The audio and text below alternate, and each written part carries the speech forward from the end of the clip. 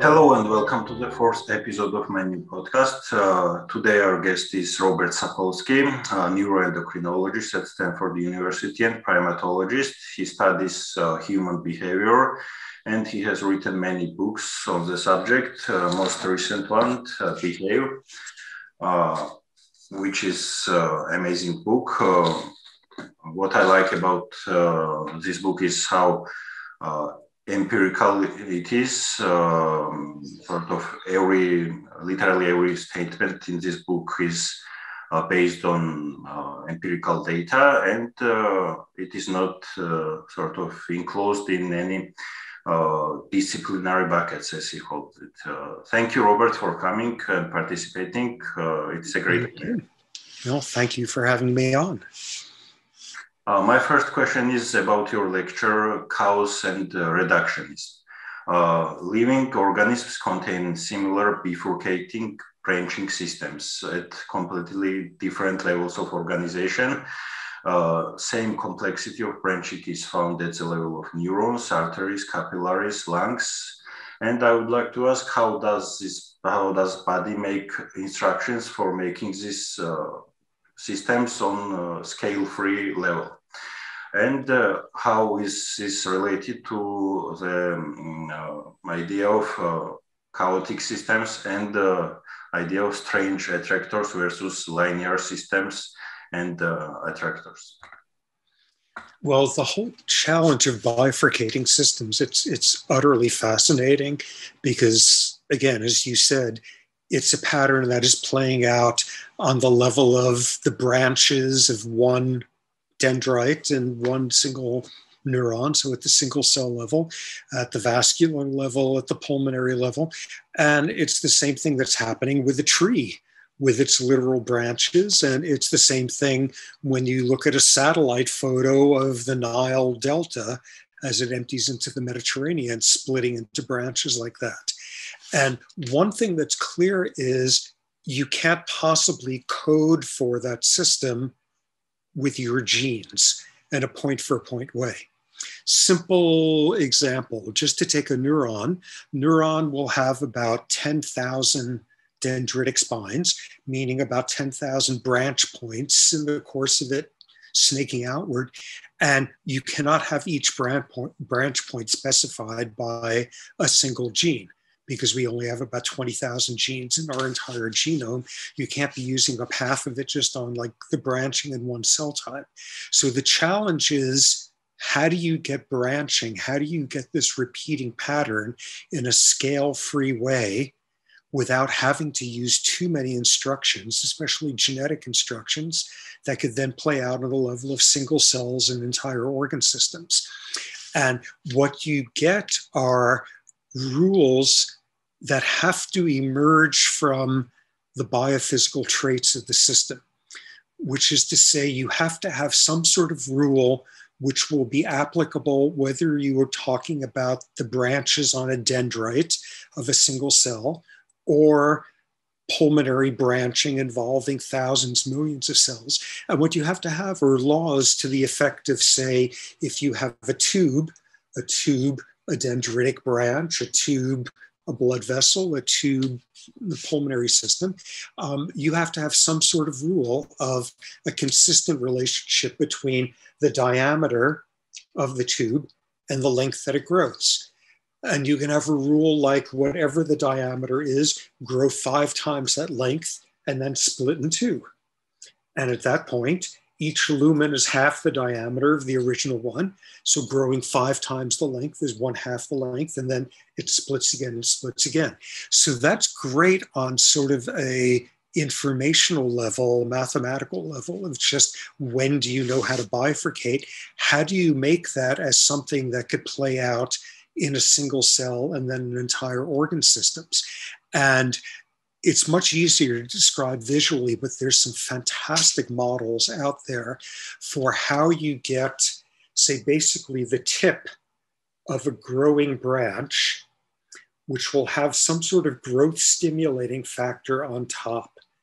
And a critical feature of it is, as it presses up against that pocket of growth factor, by pressing up, it splits it in 2.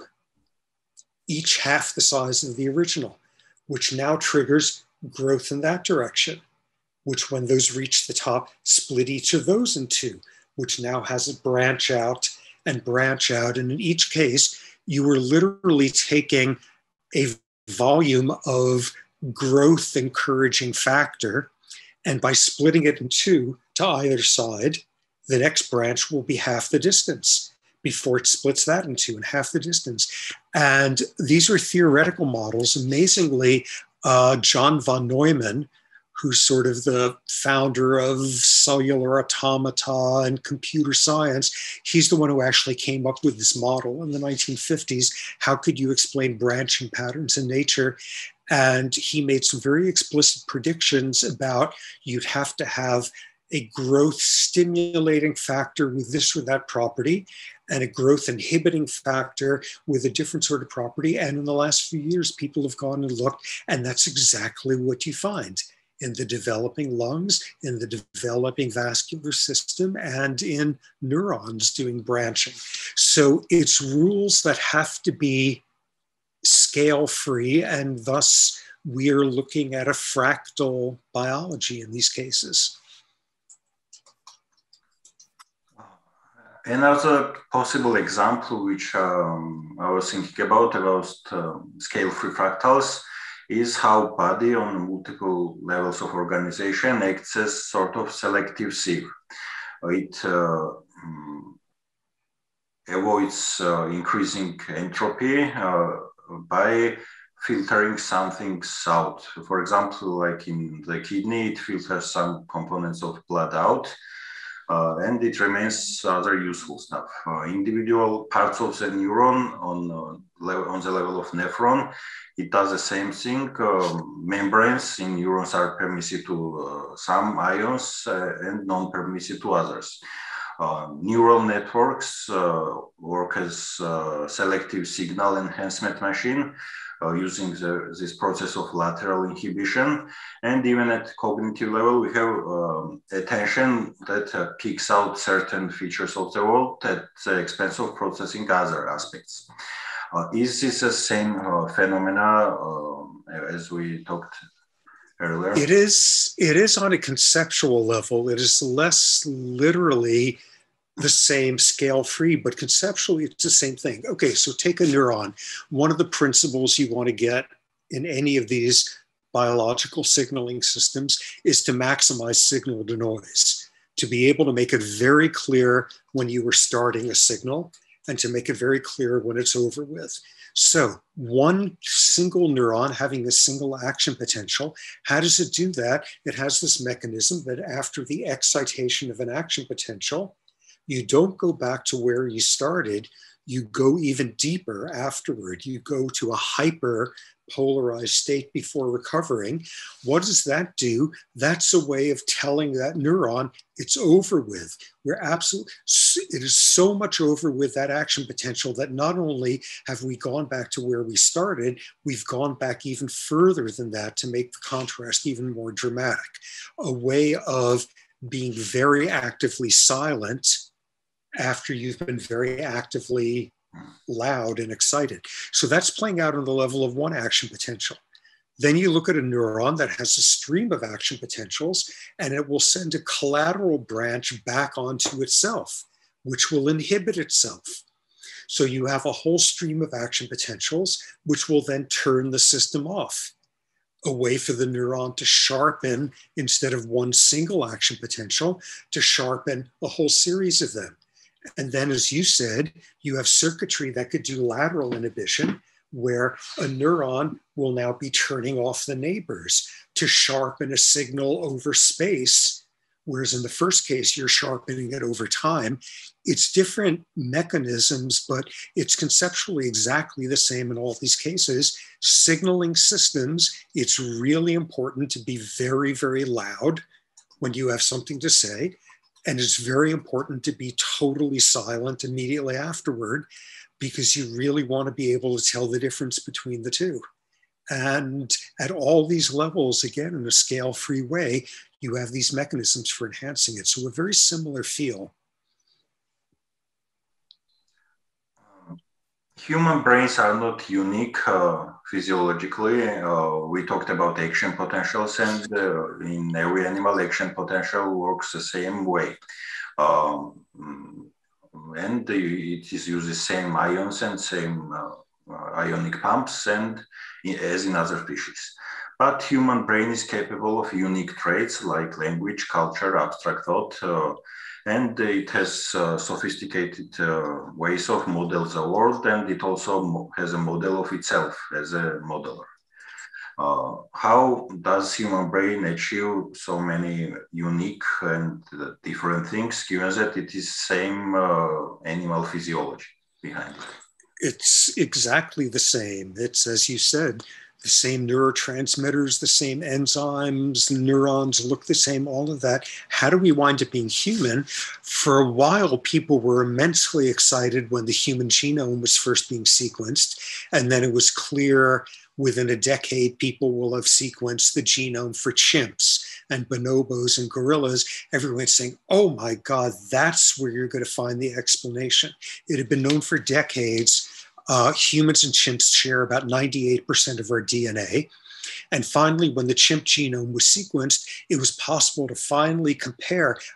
So what is that 2% difference? There's going to be such interesting genes, and they're all related to brain function.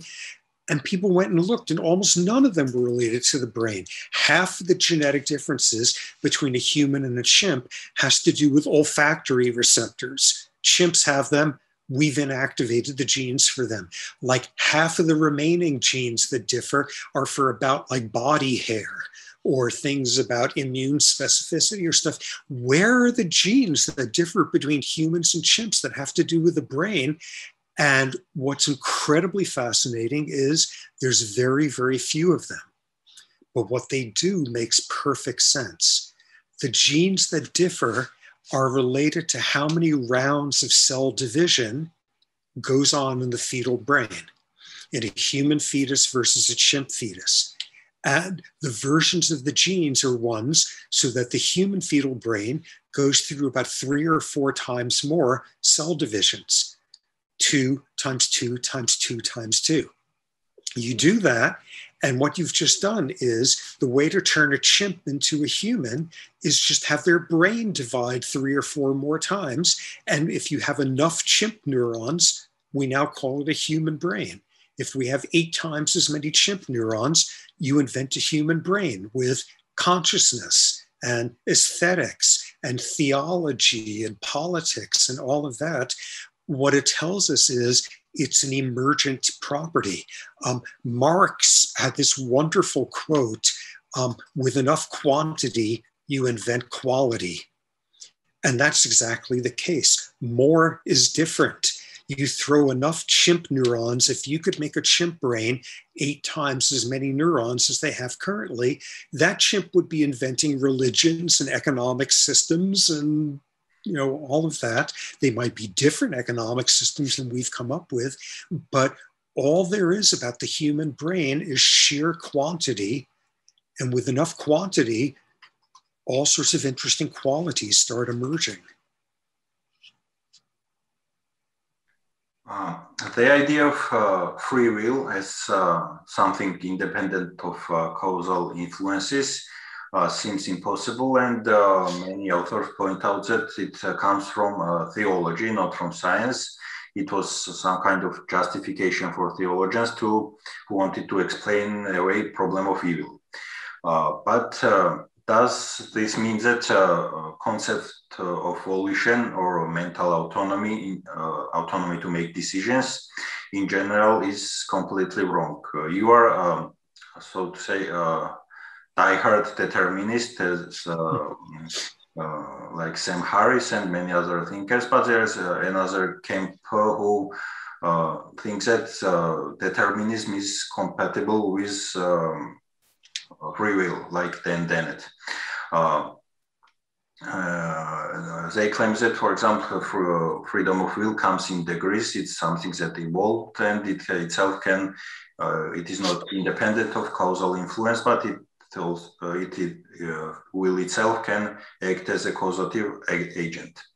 Another position is agnosticism, that we don't know yet if the world is deterministic, because we do not have the full picture of the world, and it has not been fully described yet. And so the claims that world universe is deterministic at large is metaphysical. How would you respond to these ideas of compatibilists, or people who claim that universe is not deterministic, and is like hard determinism only option we have, in your opinion? Well, I am extremely out in left field with this, along with people like Sam Harris, a few other philosophers, in terms of absolutely hard determinism and hard incompatibilism. I simply, when I read any philosopher, and unfortunately, when reading a few neuroscientists who should know better, when they say, yes, it's deterministic, we are nothing more than our molecules and atoms and subatomic particles, we are nothing more than the biophysical rules of Earth and physical rules of the universe, all of that. Yet, somehow, at the end, you can still squeeze free will out of there. And when you look closely at the arguments they make, they fall in certain categories. Either they decide all we care about is whether somebody intended to do something in this moment or not, and we have no interest in their history. We have no interest in the fact that every moment before that was the outcome of every moment before that moment and within a biological framework. Or they'll say, well, if it looks like there was no free will in this person's action just now, there is free will, but it happened before. Or it happened in a different part of the brain. Or it didn't happen inside the brain, it happens between brains in social interactions. And these are all these styles of arguments that people make. And I'm not trying to sound sarcastic, but when you look closely at what every one of these compatibilist philosophers is saying when they say, yes, of course we are nothing more than molecules, yes, we're existing in the 21st century, we're not medieval alchemists, yes, but somehow there's free will, and the explanation always involves some kind of magic. Like, if it's not, it's some kind of sophistry, it's some kind of logic trick, it's some kind of hand waving, it's some kind of magic. And an awful lot of these times, what these people are saying is, no, of course we're not saying that something happens for no reason. We're saying it happens for magical reasons. And that's no better.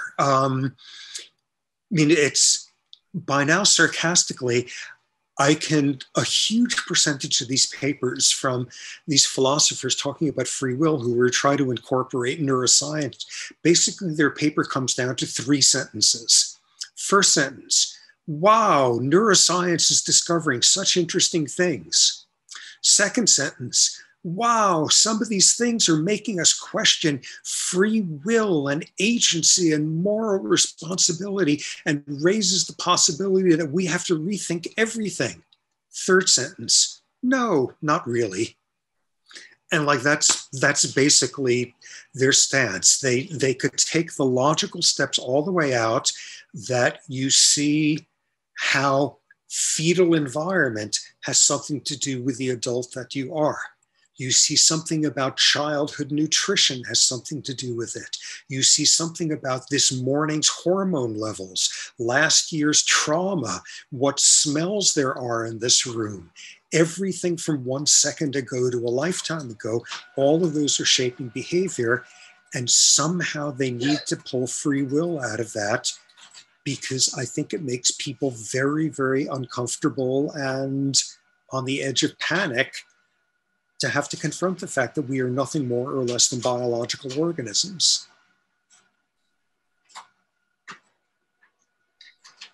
Yes, I tend to agree with your position because, in case of brain tumor, when it makes a person to do something, it is just more obvious cause.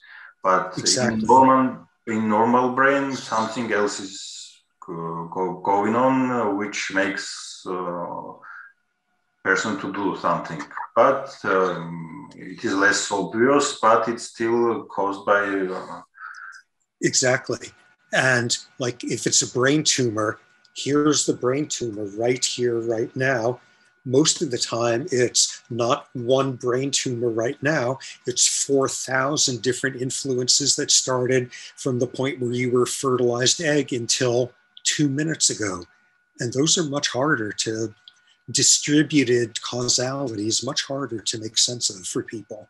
It's much easier to decide if there's lots and lots of little things that contribute to the causes. Nothing actually caused it to happen. It just happened by magic. It's very tempting to fall for that sort of logical temptation. My next question is about what are neurological, hormonal, evolutionary, or other underpinnings of tribalism and nationalism? And if you have observed any interesting things during this pandemic, it is known that pandemics during pandemics, behavioral immune system activates, which makes people more xenophobic or nationalistic. So what are generally underpinnings of nationalism, and if you have observed any interesting changes in human behavior since pandemic started? Well, mostly depressing examples of behavior. Under a lot of circumstances of stress, individual stress, societal stress, it brings out the worst in people. In the United States, our ex-president spent the previous year of the pandemic trying to convince everybody that somehow this was invented by the Chinese. It was their fault, somehow conspiracy theories, stoking hatreds, that sort of thing. What you find is when people are stressed, not only does their memories get bad, not only does their mood get anxious or depressed, not only does their judgment get bad, but their capacity for empathy gets very bad as well. And I think this is exactly what we've been seeing. What a crisis like this does is take the split that we have in our heads between who counts as us and who counts as them and makes it even more exaggerated. So who counts as an us is closer and closer to home. There's fewer people whose needs you can care about. And who counts as a them gets ever larger. What it makes is stoking, whether your relationship with your immediate neighbor or one ethnic group with another ethnic group or one nation with another, it just makes the divides that much more dramatic. So I think this has been an era where, all throughout the world, and certainly lots of places in Eastern Europe, where one has seen nationalism taking on a really, really disturbing form. Insofar as we are primates, most primates divide the world up between us and them. When it comes to us, we could do it on the basis of all sorts of crazy abstractions. How many gods you think there are, whether your system should be capitalist or communist, whether somebody should be allowed to have multiple spouses or just one. I mean, just human-specific abstractions, but it is still very primate divisions between us and them. What we do with ideology is find means of making it far uglier and far broader than any chimpanzee could ever make sense of. And at a time like a pandemic, all that does is bring out the worst in us in exactly those ways. One additional issue I would like to address is inequality. I have read your paper and also in your book about how this subjective socioeconomic status makes people's health worse. Inequality is much more controversial in Georgia because as an communist country. When you start talking about inequality, unregulated markets, start to criticize this, everybody says, oh, you're a communist, you want to go back to Soviet Union. And so it's quite different to criticize inequality here. So I think it would be useful for you to explain how this inequality is bad for health, and how it creates how more equal societies are much better in every parameter. Well, people have known for a long time that socioeconomic status correlates with all sorts of measures of health. In the United States, you look at the 5% wealthiest and the 5% poorest, and there's a 25-year difference in life expectancy. That's a pretty dramatic thing. And you find that basically in every westernized society, not as extreme as in the United States, but it's there. So all along, there was a very simple explanation. Aha, poor people cannot afford to go to the doctor. But it's not that, because you look at countries with universal health care, and there is that same relationship between economic status and health. So you say, oh, okay, poor people are living next door to toxic waste dumps. They're living in dangerous neighborhoods.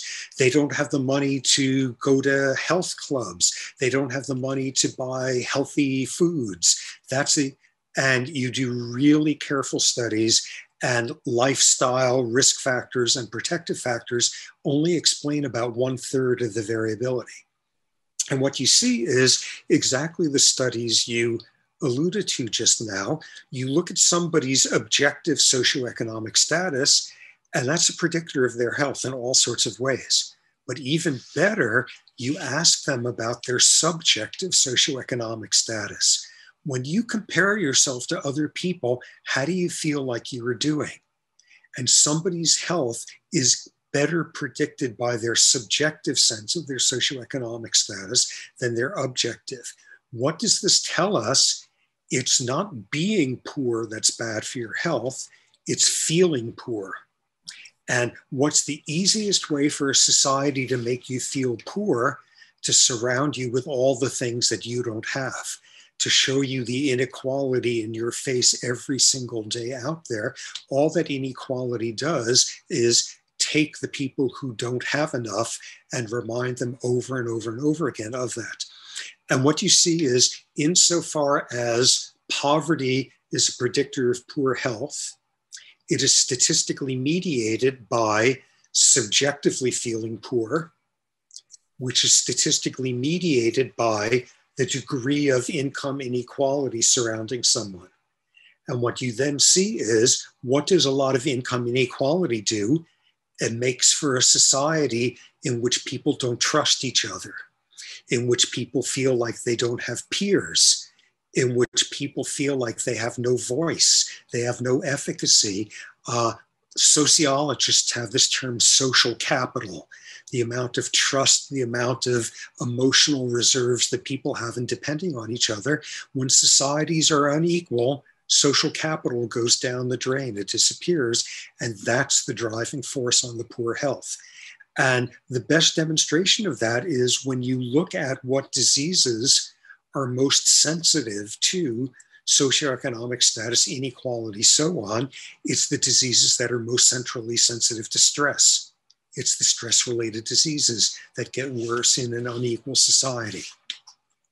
And maybe the last point, at least in the United States, you could go all day long telling people about how unfair this is for the poor, how unfair it is, and the people in charge may or may not care in the slightest. Something that should make everyone, even in the ruling class, sit up is when inequality increases, everybody's health gets worse. The poor's health gets much, much worse. The middle class, moderately worse, but even the wealthy, their health gets a little bit worse as inequality goes up. Why is that? Because they have to be more and more stressed about trying to keep the outside world away from them. they have to put that much more effort into building walls between them and the outside world, and that's stressful in and of itself. So even if you don't care about the poor, if you only care about the wealthy, inequality isn't good for the wealthy's health either. Thank you. That is very interesting. I think that's all. I don't. Good. Well, I'm glad we got to talk, and good luck dealing with the growing inequity where you are. Yeah, you guys have had a complicated last 30 years. Yeah.